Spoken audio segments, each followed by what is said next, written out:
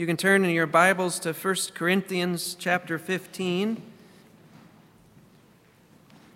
We're taking a bit of a bigger chunk today. We're looking at verses 35 through 49.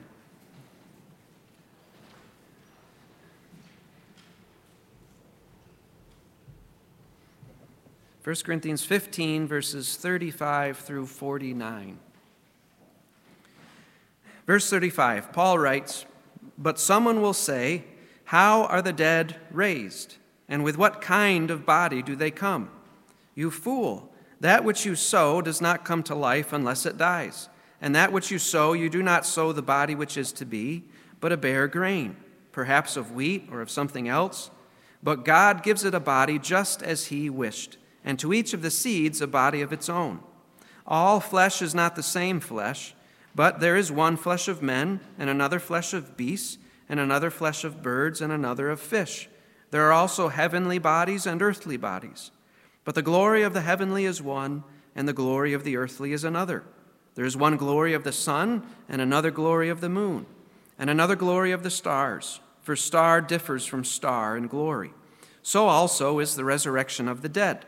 It is sown a perishable body, it is raised an imperishable body. It is sown in dishonor, it is raised in glory. It is sown in weakness, it is raised in power. It is sown a natural body, it is raised a spiritual body. If there is a natural body, there is also a spiritual body. So also it is written, the first man, Adam, became a living soul. The last Adam became a life-giving spirit. However, the spiritual is not first, but the natural, then the spiritual. The first man is from the earth, earthy. The second man is from heaven. As is the earthy, so also are those who are earthy. And as is the heavenly, so also are those who are heavenly. Just as we have borne the image of the earthy, we will also bear the image of the heavenly." A common tactic that unbelievers will use in order to excuse their rejection of Jesus Christ is that they will claim that the Christian faith does not make sense, that there are too many questions left unanswered, and that believing in Jesus would require them to check their brains at the door. Such an unbeliever will pose a question to discount the legitimacy of Christ and what he claimed about himself. And if a believer soundly and logically and clearly answers that question for him, that skeptic, that unbeliever will refuse to acknowledge that it's a good answer and will instead pose another question and say, well, what about this? And the unbeliever will pile up question after question in order to try and insulate himself from the truth and in order to try and give himself the illusion that he's just being sensible in holding back from following Christ, when in reality, he has no desire for the truth, and he secretly hopes he never receives answers to his questions. He's a proud skeptic who is comfortable in his sin, and the thought that there's a creator that he must give an account to someday scares him. And so he pulls up the cover of his questions and hides his head underneath like a child who thinks there's a monster in his bedroom and thinks that just burying his head under the covers will protect him. In this passage that we're looking at this morning, Paul yanks the covers off of the proud skeptic who rejects the resurrection of the dead. And he does that by facing the questions of the skeptic and answering them, showing that they're not a legitimate reason to reject the truth of the resurrection of the dead. In verse 35, we're going to see these questions. And together, these questions form an objection, the objection of the skeptic. And then in verses 36 to 41, we're going to see illustrations. Paul will give us two illustrations by which he will answer this skeptic. And then in verses 42 to 49, Paul will finish his answer by applying those illustrations to the questions the skeptic has asked. So first, the objection in verse 35. In this verse, Paul has someone asking a couple of questions. And by the way Paul answers these questions, it's clear that the one in Paul's mind who is asking this is not a sincere, humble questioner, but rather a proud skeptic. And these may be the very questions that the resurrection deniers that we saw in verse 12 were asking. And because they don't think there's a suitable answer to these questions that they're asking, they've resorted to denying the resurrection altogether. Take a look at verse 35. It says, "But someone will say, 'How are the dead raised? And with what kind of body do they come?'" Paul has spent this chapter outlining the logic behind the resurrection, how the Scripture teaches it, how it's a valid expectation for the believer, and what the consequences would be if you denied the resurrection. And Paul, the way he approaches the skeptic, it's as if the skeptic has heard all of that and yet says, well, I've got these two questions, and I can't accept the resurrection because it just doesn't make sense to me. And these are their questions. The first question they say is, how are the dead raised? In other words, how is that even possible? How is that even possible? The second question is, with what kind of body do they come? You can imagine them saying, will it be like a zombie crawling out of the ground, covered in maggots and decomposing flesh? What if the person's been dead for 1,000 years and there's nothing left in the grave? All the bones have dissolved and all the flesh is decomposed completely. How do you bring such a person's body back when there's nothing to bring back? And even if you do bring them back from the dead, resuscitated and reassembled somehow, what's to stop them from just dying again? After all, the body that went into the grave died. If you just raise them up, what's to stop them from dying all over again? To the skeptic, the idea of a resurrection is absurd. It's something only an idiot would believe, someone who hasn't thought things through like the skeptic has. That must have been how the Athenians viewed Paul when he proclaimed Christ to them in Acts chapter 17. In that passage, Paul is proclaiming to them the good news of Jesus Christ, and they listen to him up until the point he talks about the resurrection. And when he mentions the resurrection of Christ, verse 32 says, "Now when they heard of the resurrection of the dead, some began to sneer." They mocked Paul for his belief in a resurrection. So that's the objection that has been posed by this skeptic that Paul is answering, and it's come in the form of two questions. That brings us to the illustration, which we find in verses 36 to 41. And it's really two illustrations. But before we get to that, how does Paul answer the objector? How does he first respond to the skeptic who's asking these questions? Verse 36, he says, "You fool, you fool." The word for fool that Paul uses, according to one lexicon, means this, quote, "not making use of common sense or ordinary intelligence, characteristic of one who fails to take account of various aspects before drawing a conclusion or adopting a course of action," unquote. Someone not making use of common sense or ordinary intelligence. That's ironic because it's the skeptic who's accusing Paul of that, of not using common sense. But Paul turns the tables and says, you're the one who's not using common sense. You fool. By calling him a fool, Paul is implying that there is something, or rather someone, that this person is not taking into account in his reasoning. Who might this skeptic not be taking into account? Any ideas? Okay, Jesus or God. What does David write in Psalm 14, verse 1 about the fool? The fool has said in his heart, what? There is no God. When we fail to take God into account in how we think about things, we become fools. That was true of the resurrection deniers in Corinth, and it was true of the Athenians who mocked Paul for his belief in the resurrection. So it's not the one who believes in the resurrection of the dead who is foolish. It's the one who denies the resurrection because he leaves God out of the equation. That is the fool. That is the fool. We come to the actual illustrations next. And the first illustration is the transformation of seeds. The transformation of seeds. In verses 36 through 38, Paul begins to answer the skeptic by giving the first of two illustrations. Verse 36 says, "You fool, that which you sow does not come to life unless it dies." Paul here picks an illustration that everyone is quite familiar with, and it's that of planting seeds. In order to get corn or wheat, you have to plant or sow a corn seed or a wheat seed in the ground. Back then, there was apparently not a widespread understanding of the scientific process of germination, by which a seed would turn into a plant.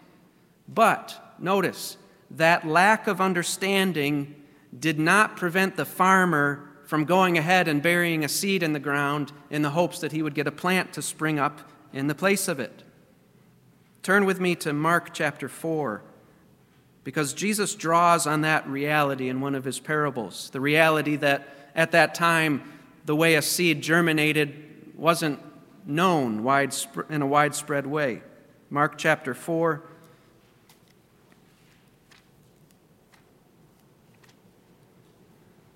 verse 26. "And he, Jesus, was saying, 'The kingdom of God is like a man who casts seed upon the soil. And he goes to bed at night and gets up by day, and the seed sprouts and grows. How, he himself does not know. The soil produces crops by itself, first the blade, then the head, then the mature grain in the head.'" So it was a mystery as to how burying a seed, which Paul describes as the seed dying, it was a mystery as to how that resulted in a grown plant. But again, the point that Paul is making here is that just because there was a lack of understanding of how such a thing happened didn't mean that such a thing was impossible. The skeptic that Paul is answering apparently is rejecting the resurrection of the dead simply because he cannot understand it. Remember the first question, how are the dead raised? As if there's no legitimate answer. But just because you cannot understand something doesn't mean you should not believe it. What if farmers in the ancient world, because they could not understand how a seed that you put in the ground becomes a plant, what if they, on the basis of their lack of understanding, just decided to stop farming because they didn't understand how it happened? There'd be a whole lot of hungry people, wouldn't there? It's foolish to reject something just because you don't understand it. Just because you don't understand how the resurrection can take place is not at all a good reason for rejecting it as true. Paul continues with this seed illustration in verse 37. He says, "And that which you sow, you do not sow the body which is to be, but a bare grain, perhaps of wheat or of something else." What Paul says here provides another insight into the false assumptions of the questioner. You have to ask, why does Paul make the point here that the farmer, when he puts a wheat seed in the ground, does not expect that seed to pop back out of the ground looking the same as when he put it into the ground? What does the farmer expect? He expects something to come up out of the ground that looks totally different from what he put into the ground. Why does Paul make that point? Well, apparently, one of the assumptions of the skeptic that led him to reject the resurrection was the assumption that the body of a person that was buried would be the exact same kind of body that would be raised. The skeptic thought that the resurrection involved just getting the exact same body out of the ground that you'd put into the ground. And to the skeptic, that seemed pointless and absurd. That body died. What's the point of raising that body if it's just going to die all over again? The skeptic didn't understand that at the resurrection, there's a radical transformation that takes place. The body that comes out of the ground is of a whole different sort than the body that went into the ground. Just as the seed is radically transformed into a plant, so the body of the believer will be radically transformed at the resurrection. Verse 38, Paul says, "But God gives it," the seed, "a body just as he wished, and to each of the seeds a body of its own." Paul says, "But God." That is what the skeptic was not taking into account. That's what made the skeptic a fool. He wasn't taking God into account. Just as God is the one who ultimately, by his creative power, causes the buried seed to undergo a transformation into a predetermined form of plant, so God, by that same creative power, will cause the dead body of the believer to undergo a transformation into a different kind of body. Now, obviously, Paul here, he's not claiming that the process by which a seed turns into a plant is the same process by which a dead body transforms into a resurrection body. He's not arguing for some kind of germination process that takes place in your dead body when you're buried. That's not what he's saying. He's simply showing that as God is able to oversee and cause the transformation of a seed, so God is able to oversee and cause the transformation of a person's dead body. And Paul here, he's drawing on Genesis chapter 1 in this talk of seed and plants. It's helpful if we remind ourselves of what that passage says. Genesis 1, verses 11 to 13. The Genesis narrative is the foundation of Paul's thinking in this passage of 1 Corinthians. But Genesis 1, 11 through 13 says this: "Then God said, 'Let the earth sprout vegetation, plants yielding seed, and fruit trees on the earth bearing fruit after their kind with seed in them.' And it was so. The earth brought forth vegetation, plants yielding seed after their kind, and trees bearing fruit with seed in them after their kind. And God saw that it was good. There was evening and there was morning, a third day." It is God who brings about the plant, and who brings about the seed, who causes the seed to sprout and become a plant. Cannot the Creator, who created different kinds of plants and designed for those different kinds of plants to produce seed, which then would in turn bring about the same kind of plants, cannot that Creator do the same creative work in the bodies of believers? What do you think? Can he do that or not? He's the Creator. Of course he can. Nothing is too difficult for him. So, through this illustration, Paul is showing that the skeptic, by those questions that he asked, has not placed some kind of hurdle in front of Paul that's hard to jump over. The resurrection is possible and certain because God is God. He can do whatever he wants. And if he says he's going to raise a dead body out of the ground, he can do it because he's the Creator. God will bring about a radical transformation in the resurrection.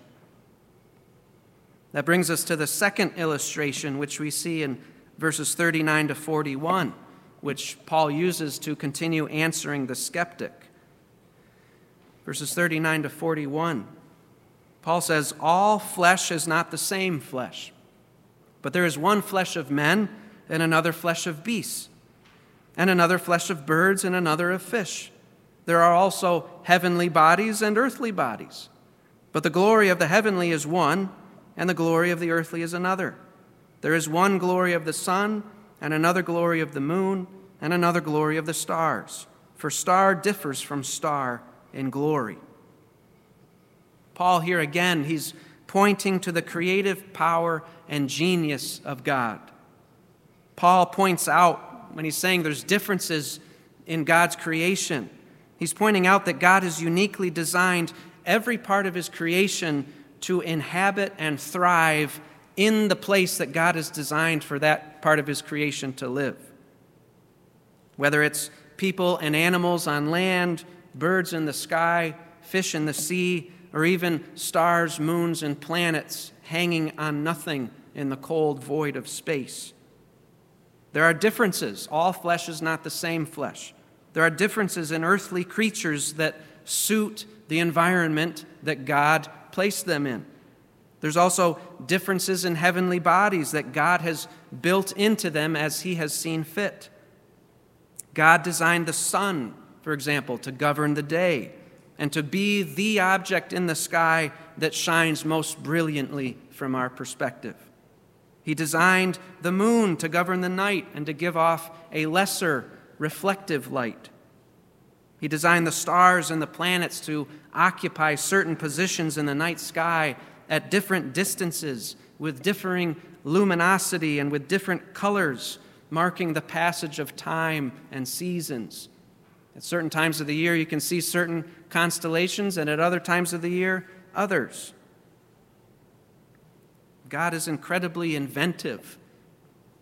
Just to give you a taste of the inventiveness of God, I'll give you one example from the animal world, and there's countless examples that we could look at. But I thought, when we got to this, I thought of geckos. Geckos, as you probably know, are lizards, and they have long fascinated scientists because of their ability to do what? What can a gecko do that you can't do? Any ideas? That's a chameleon. Good try, though. Geckos, they can climb up walls. They can hang upside down from a ceiling. Even if it's glass that you can't get any hold on, a gecko can climb right up that. A gecko can hang off of glass upside down. And it was a mystery as to how they could do that. But not too long ago, it was found out how they do that. The reason a gecko is able to do that is because of tiny hairs that protrude from folds on their feet. And each of those tiny hairs further branches off into even smaller hairs.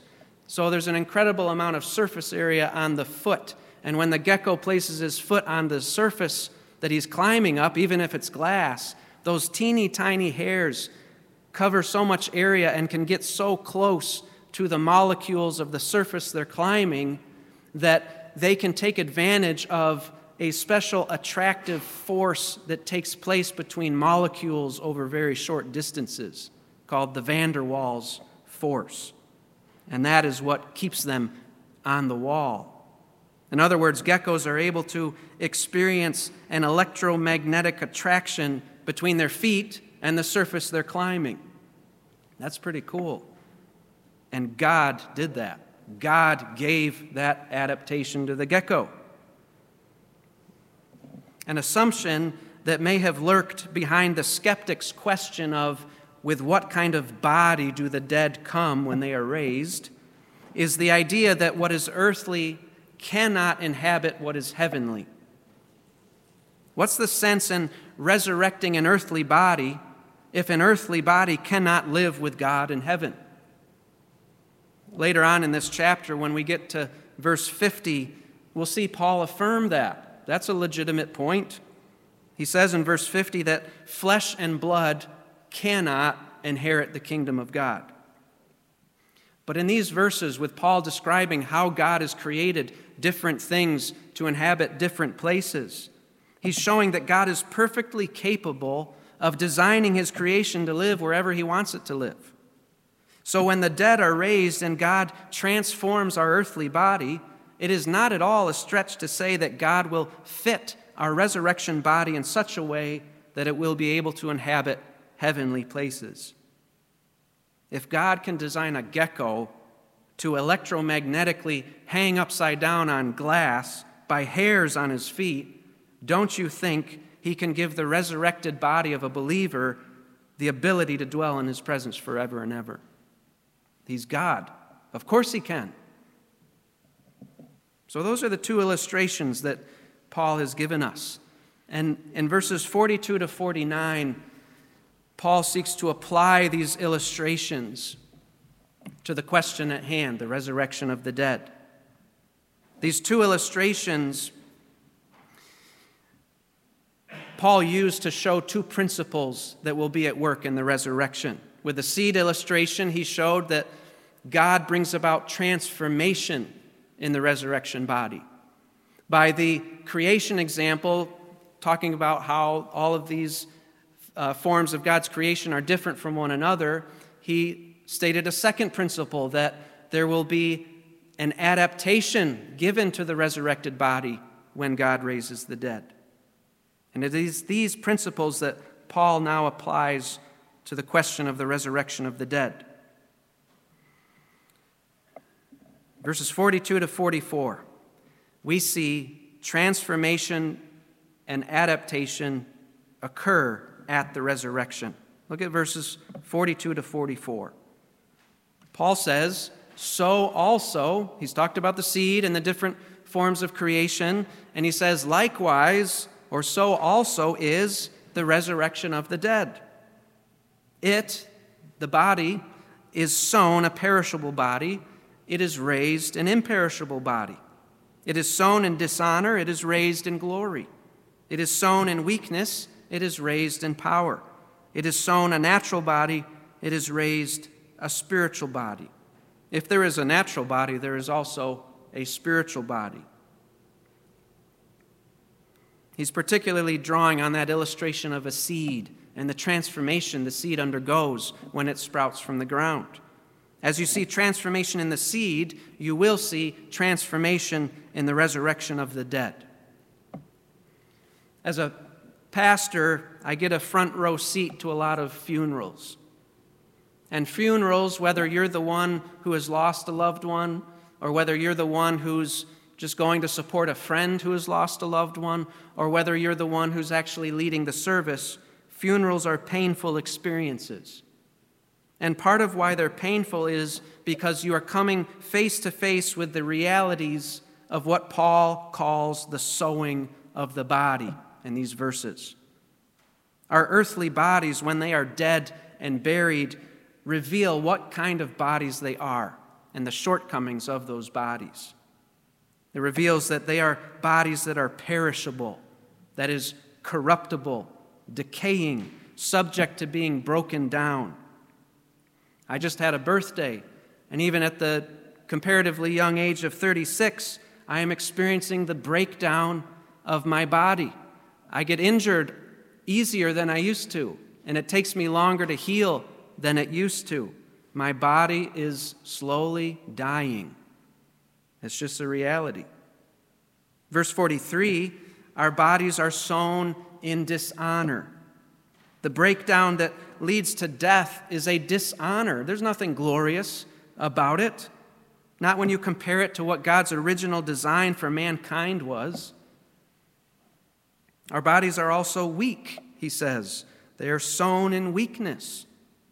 My wife and I, we've been watching a show where this man, who is an actor, is learning new techniques to try to add years to his life and to improve his quality of living as he gets older. And he's putting himself through a lot of effort just to try and bump the digits on his tombstone up a few numbers. He's fit as can be, and he plays a superhero on the movie screens, but he is weak. He is weak. He is incapable of keeping himself alive. Though we as mankind are the crown of God's creation, created in his image, our bodies, verse 44, are natural bodies. Natural bodies. They're subject to the same decay that we see taking place in the lowly animals of nature all around us. When you're driving down the road and you see a dead deer off on the side of the road, the body of that deer is the same kind of body you have. And so when you drive by that dead animal, that is a reminder that you are susceptible to the same kind of decay that that dead deer on the side of the road is. Your body is a natural body. But at the resurrection, all of that changes. It all changes. And it is that transformation that makes a funeral not only a painful time, but a hopeful and joyous time if we are burying a believer in Jesus Christ. We know that the dishonor that believer's body is experiencing will not be the last word for that believer's body. The day is coming when that body that we're putting into the ground will be resurrected and it will be transformed. And when that believer's body comes up out of the grave, it will be imperishable, not subject to decay or breakdown. And that resurrected body will have a glory about it that the body that went into the ground didn't have. I want you to listen to how the prophet Daniel describes that glory of the resurrected body. Daniel chapter 12, verses 2 to 3. Daniel chapter 12, verse 2. He says, "Many of those who sleep in the dust of the ground will awake. These," talking of believers, "these to everlasting life, but the others, unbelievers, to disgrace and everlasting contempt." Verse 3, "Those," speaking of believers, "those who have insight will shine brightly like the brightness of the expanse of heaven, and those who lead the many to righteousness like the stars forever and ever." Your resurrected body, if you're a believer, will be a glorious body. What we are now is nowhere close to what we will be. Back in 1 Corinthians 15, the end of verse 43 says that our bodies will be raised in power. Back to that show that my wife and I are watching, unlike that man, our resurrected bodies, with us having those bodies, we will not need to learn de-stressing techniques to lower our heart rates so we don't get a heart attack. We will not need to take ice baths or sit in saunas to try and stimulate our immune systems and cleanse our bodies. We won't need to exercise 3 times a week to keep our bodies fit. We won't need to do mental exercises to try and ward off the ravages of dementia and Alzheimer's. We won't need to do any of that because our bodies will be powerful and death and decay will not threaten us. Now, why will this be the case? Why will our resurrected bodies be imperishable, glorious, and powerful when they're raised from the dead? Well, it's because, as Paul says in verse 44, it's sown a natural body, it is raised a spiritual body. The reason why our bodies will be transformed is because our resurrected body will no longer be a natural body, like that squirrel you flattened with your car tire on the way here. You won't have that kind of body when you're resurrected from the grave. Now, what does it mean that you'll have a spiritual body? Does that mean you'll be like a ghost floating around, and when you try to go and hug someone, you'll just kind of pass through one another? No, that's not what Paul means when he says a spiritual body. Think about Jesus Christ. What kind of body did he have when he was risen from the dead? Luke 24, verse 39, Jesus said, "See my hands and my feet, that it is I myself. Touch me and see, for a spirit does not have flesh and bones, as you see I have." Your resurrected body will be like Christ's body. It will be an actual material body consisting of flesh and bone that you can see and touch. When you hug someone, you'll feel them because they're real. They have a real body. When Paul says that we will have a spiritual body, he means a body that is sustained by the Spirit of God. To see this more clearly, let's go back to Romans chapter 8.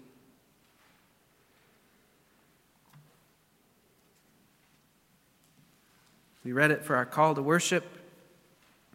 Romans chapter 8, starting in verse 9. Paul says, "However, you," speaking to the believer, "you are not in the flesh, but in the Spirit, if indeed the Spirit of God dwells in you." As believers, you have the Holy Spirit dwelling inside of you. "But if anyone does not have the Spirit of Christ, he does not belong to him." Verse 10, "If Christ is in you, though the body is dead because of sin, and we've been hearing about that in 1 Corinthians 15, our bodies are destined for death at the end of this earthly life. They decay, and they're not free from the lusts of sin that plagues us this side of heaven. The body is dead in that sense. If Christ is in you, though the body is dead because of sin, yet the spirit is alive because of righteousness. When you came to Christ, God made you alive on the inside. Your spirit was dead in sin, but when you came to Christ, he made your spirit alive. Verse 11, but if the spirit of him who raised Jesus from the dead dwells in you, he who raised Christ Jesus from the dead will also give life to your mortal bodies through his Spirit who dwells in you. So not only is the Holy Spirit going to make us alive in the inside, which he's already done if we're trusting in Christ, but on the resurrection day, the same Holy Spirit will make our bodies alive so that we can live forever with the Lord. That is what Paul means when he says our bodies will be raised a spiritual body. It will be a body that is sustained and invigorated forever by the eternal Spirit of God, just like the risen body of Jesus Christ. At the end of verse 44, back in 1 Corinthians 15, Paul says, if there's a natural body, there's also a spiritual body. Paul seems to be saying here that if the body we have now is a natural body, that is, a body that is perishable and dishonored and weak, if that's the kind of body we have now, and yet God is planning for us to live forever and ever with him as his people, that means what? There's got to be another kind of body that God's going to give me in order for his plan to come to fruition. If this is who I am now, and yet God expects me as his blood-bought child to live with him forever, then he is going to give me a different kind of body at the resurrection, a spiritual body. And how does God pull that off? How does God pull that off? He does it through Jesus Christ. This brings us to the last section of this passage, verses 45 through 49. The transformation and the adaptation of our body will occur through Christ. Will occur through Christ. Look at verse 45. Paul writes, so also it is written, the first man, Adam, became a living soul. The last Adam became a life-giving spirit. Here, Paul is highlighting the glorious difference between Adam and Jesus. And he's going to show us from Scripture why it is that as Adam's people, our bodies are weak, and why as Christ's people, our bodies will be transformed. Paul, speaking of the first man, Adam, he quotes from Genesis 2, verse 7. Turn to Genesis 2. Paul says, the first man, Adam, became a living soul. He quotes that from Genesis chapter 2 and verse 7.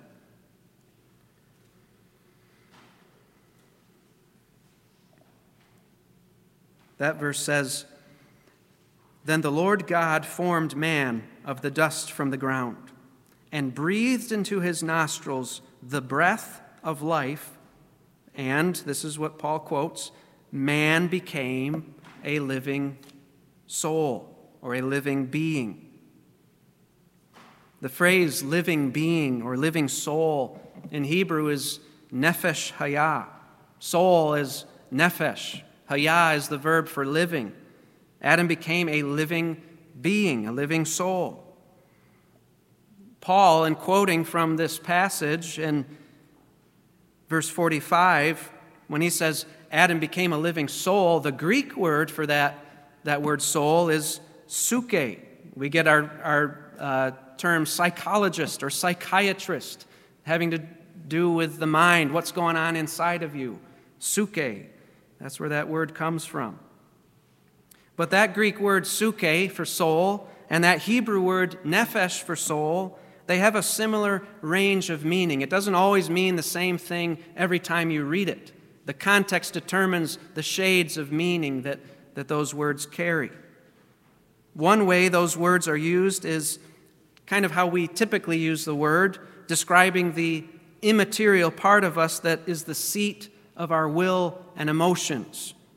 And it's something that sets us apart from animals. Our soul, in that sense, sets us apart from animals.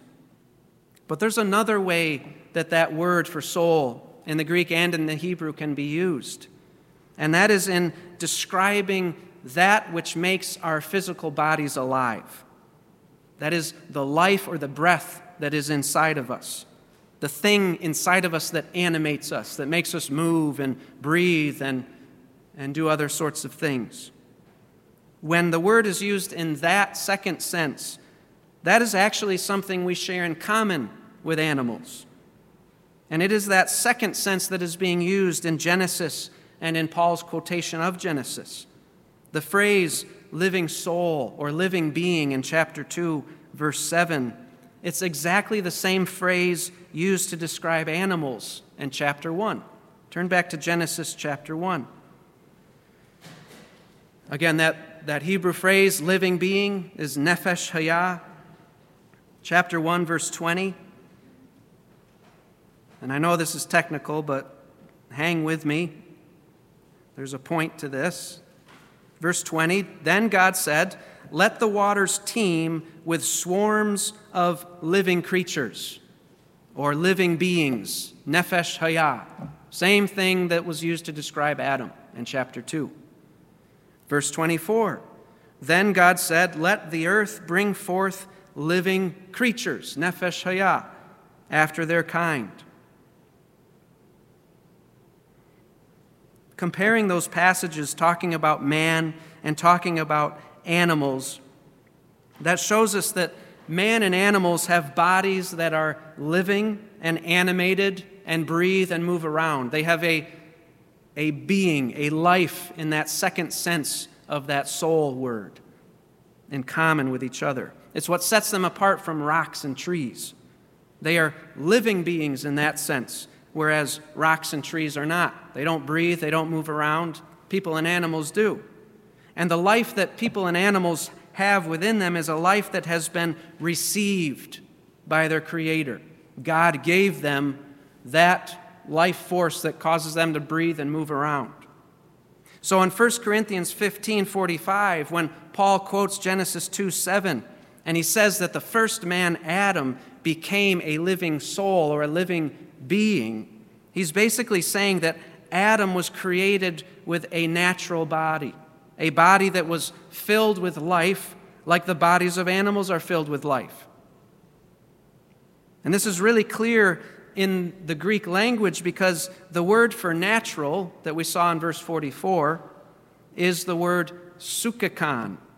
And the word for soul in verse 45, when Paul said Adam became a living soul, is the word suke. They share the same root. Natural and soul share the same root. So when Paul says that Adam became a living soul or a living suke, he's saying that Adam had a natural body, a sukakon.